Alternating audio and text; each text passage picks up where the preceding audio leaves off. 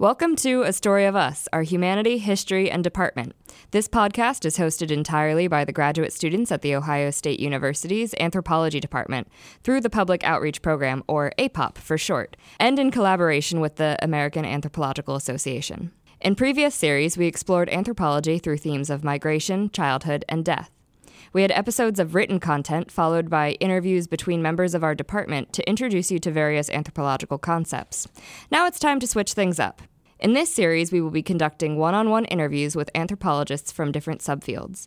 Today's guest here with me is Dr. Douglas Cruz, a biological anthropologist and human biologist. Welcome, Dr. Cruz. Thank you. So we're going to ask you a couple of questions today related to anthropology and diversity. And the first thing that I was wondering if you could do for us is to define anthropology in your own words.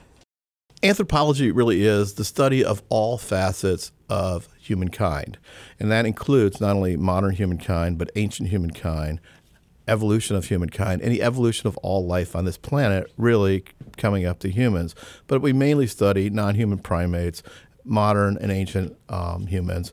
We use skeletal biology, human biology, and modern. So it's a very broad field, and it also includes, I'm just talking about my own area, biological anthropology, but it also includes cultural anthropology, linguistics, applied anthropology, and I'm archaeology, bioarchaeology. So there's so much in anthropology, it's hard to just give you a basic definition of anthropology other than the study of humankind in all of its variety and its evolutionary biology. And we've gotten a chance to look at some of those different things over the course of the last few seasons. So what led you to become an anthropologist? My introduction to anthropology was completely accidental. I had never heard of anthropology while I was in high school or anywhere else. They just didn't even mention it in high schools back when I was in high school a couple of decades ago.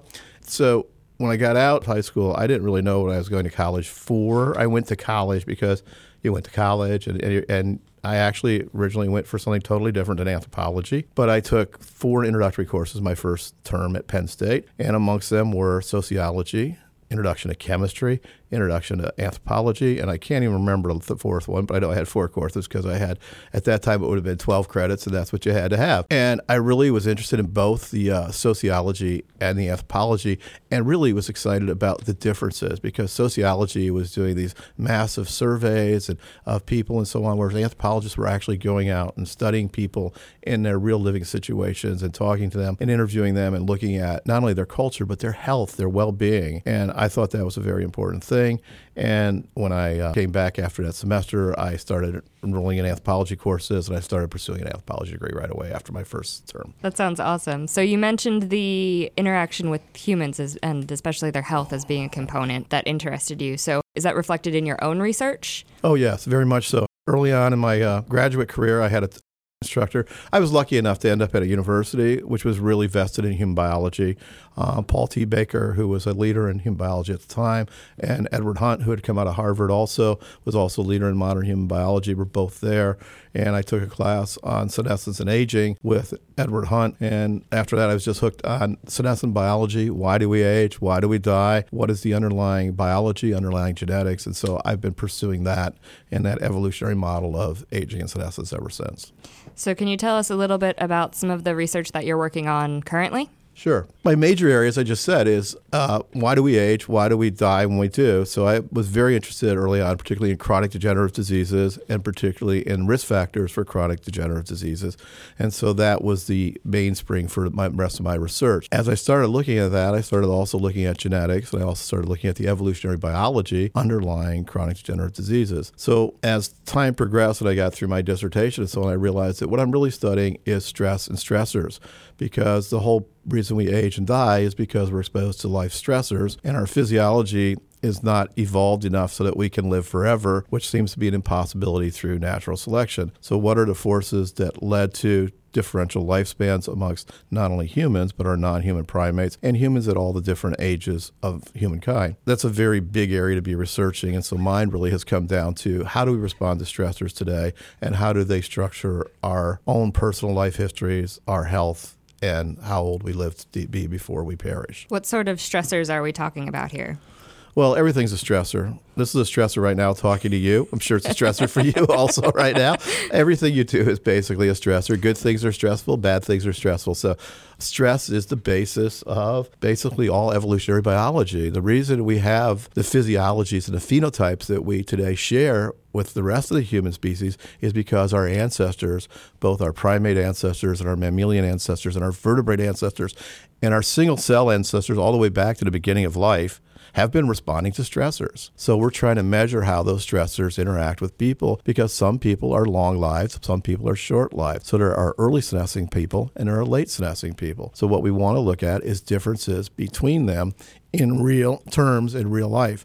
So we look at things like frailty, which means people get more frail. They lose their muscles, they have bone loss and so on. They become more frail as they get older. And the other one is allostatic load that we're looking at. Allostatic load basically arises as our stress responses use. Every time we encounter a stress, there is a stress response to that. That stress response is based in our psychoneuroendocrinology.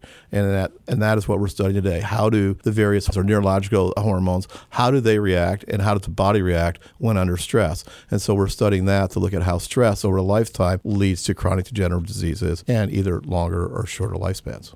So I'm going to throw this one to you off the cuff. It's related.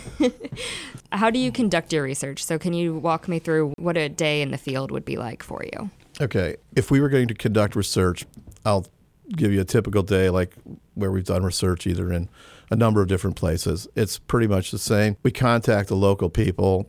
We have colleagues who work in that country usually, whether it's the United States here where I'm available, but we also work in Poland. We work in Kuwait, we work in Japan. And what we do is with our colleagues, we contact people who live in a particular kind of setting that we're interested in. For example, I'm going to use the Japanese and the Polish samples, for example. We study people in the city of Nagasaki who were over the age of 65, and we measure them. We measure a number of things on them, including things like their strength. We measure their blood pressure, and we get some blood and we get some overnight urine collections so we can measure hormones for those. We measure their anthropometry, and then we make up a index of their current health related to those particular variables that we call allostatic load. And what I do is I go to the house in the morning and I say, good morning, I'm here and you met my colleagues yesterday and we gave you a bottle to use overnight and collect some urine for us. And we're here now to sample your blood because you're fasting this morning. And so we're going to collect a fasting blood sample. We're going to measure you. We're going to measure your anthropometry. And we're going to ask you a series of questionnaires about your health, your well-being, your lifestyle, and how you feel about your current situation. And we'll look at a group, for example, in Japan, we were out on the Goto Islands, way out in the China Sea, where we were measuring what we called a rural sample. Not that there's any really rural sample left in Japan, but as rural as we could get. And then we compared them to the sample in Nagasaki. The same way in Poland, we went to the city of Poznan, which is a very large city in Poland, and we went to a little village called Nekla, about 50 kilometers outside of there. And we did the same measurements on both of these groups of elders, ages 65 and over. And now we're comparing them to see whether or not lifestyle, whether or not diet, those various things, and their social settings and their stress levels are different between the two.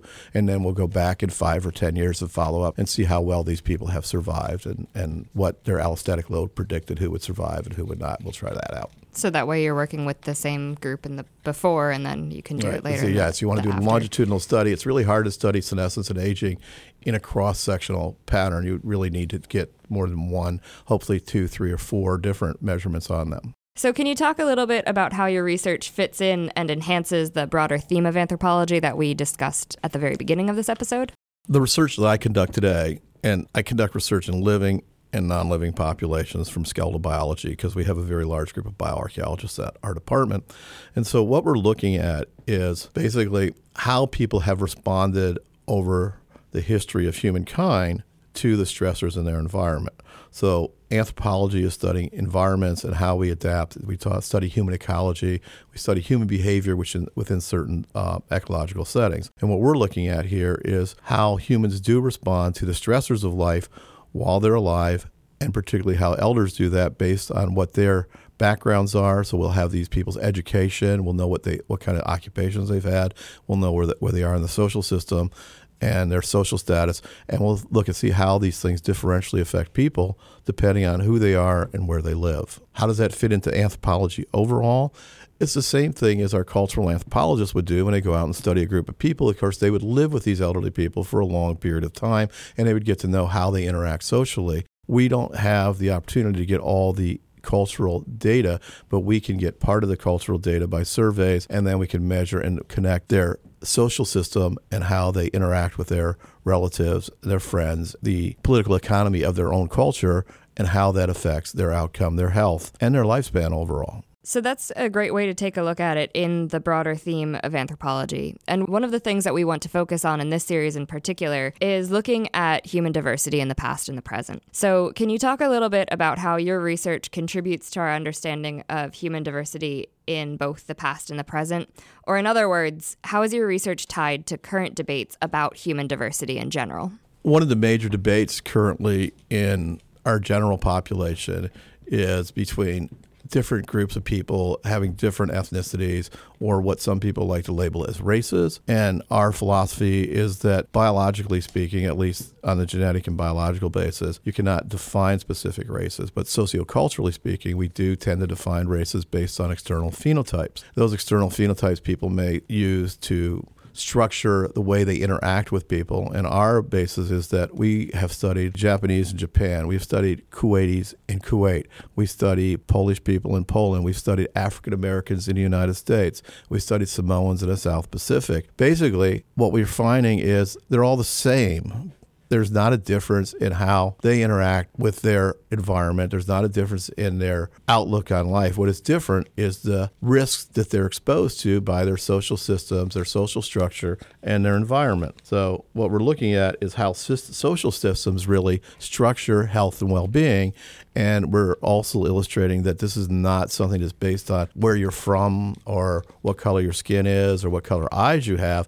It's based on what kind of opportunity structure do you have within your environment to better your own self, to acquire what you need to have a healthy life, whether that be nutrients, food, education, or a social standing that is better than the one you have, so that you're not the one being discriminated against in many of the societies today. Discrimination is the main cause, and lack of social status or income, if you want to say that, are the main causes of disparities in health. And therefore, we have to look at these things rather than the phenotypes, what people look like. We have to know the physiology of all humans and then look at how stressors affect each one of those. That's a really awesome way to do it. I just wanted to take a second we talked a little bit about phenotypes, and I think we've mentioned it in some of our previous episodes, but just to give our listeners a brief reminder of what a phenotype is. A phenotype is the observable differences between humans. All humans have a phenotype for any variable, say height.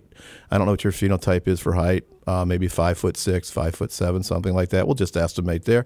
And mine is about 5'6", 5'7". I used to be a lot taller, so my phenotype has actually changed with respect to height over time. I've lost about 1.5 inches of height over my lifespan from the time when I was my tallest. All of our traits change over time. Some people weigh more when they're in their 20s and 30s and weigh less when they're in their 40s and 50s. Some people. So all these are aspects of your phenotype: your height, your weight, your blood pressure.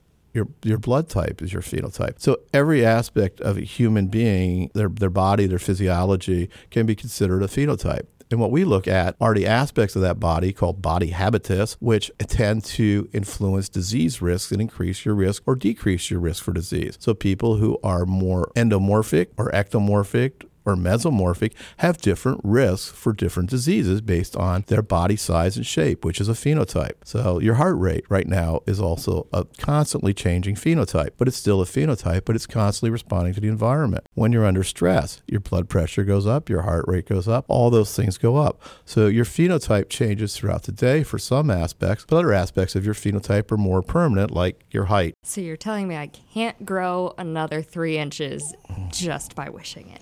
No, but you can shrink by living a long time. Fair enough. And I guess that's part of That's part of the anthropometrics that we measure. People tend to get shorter as they get older. There tends to be regression to the mean for many things, such as blood pressure. The average blood pressure of older people is usually lower than the average blood pressure of, say, if we took a group of people who were 40 to 50, who have a broader range of variation, and so therefore have a higher blood pressure. We also are looking at selective survival, because people with extreme blood pressures or extreme body weights tend to not survive as long as people closer to the mean. So therefore, it's the average phenotype that seems to be one of the better ways to progress through life and live longer, is the people at more average phenotypic traits, whether it's height, weight, blood pressure, or anything. So what I've really gotten a sense of over the course of our conversation is that your research is able to merge human biology in terms of the phenotypes and the actual biological measurements of a person, and use it in this anthropological way that's able to study the people themselves, the relationship to their environments, and bring it back over time in order to understand this diversity across populations across the world. Yes, and the way you just described it is very, very clear. And the only difference between, like for us, and people talk about epidemiology. So there's a difference between anthropologists and epidemiologists. Anthropologists go into a population and they study the population across all of its aspects, and they try to actually incorporate themselves into the population so that they can understand how the people live, their social lives. So that's where we have the cultural anthropology, and we work with cultural anthropologists. But then we also measure their biology and their physiology and things like that. But those are a combination of biocultural factors. And so we really are doing biocultural, trying to integrate people's biology and physiology with what's going on in their social system and their culture. So we use a biocultural model for our research. And thanks so much for sharing your research with us, Dr. Cruz. Emma, I really appreciate you inviting me here today. This was great to interact with you, and I'm glad you asked me the questions you did, because it helped me to understand more what we're doing with these podcasts and to think about what I do in the realm of anthropology. So it's been a really great way to tie some of our previous seasons into our new series. And what we're going to be doing for the rest of this series, we're also going to have a cultural anthropologist that we'll be talking to, and we're going to have an archaeologist. So it's going to be really great for our listeners, I think, to be able to start to tie all of these different themes together. So to our listeners, thank you for listening to today's episode. While you're waiting for the next episode, don't forget to subscribe to the podcast and like us on Facebook, Instagram, and Twitter at A Story of Us, OSU, or check out our website, anthropology.osu.edu, and leave us a review of the show on iTunes. Remember, the more reviews we have, the easier it is for people to find the show and fall in love with it like you did. And as always, this podcast is produced in collaboration with the American Anthropological Association. We hope you join us next time as we continue to explore a story of us, our humanity, history, and department.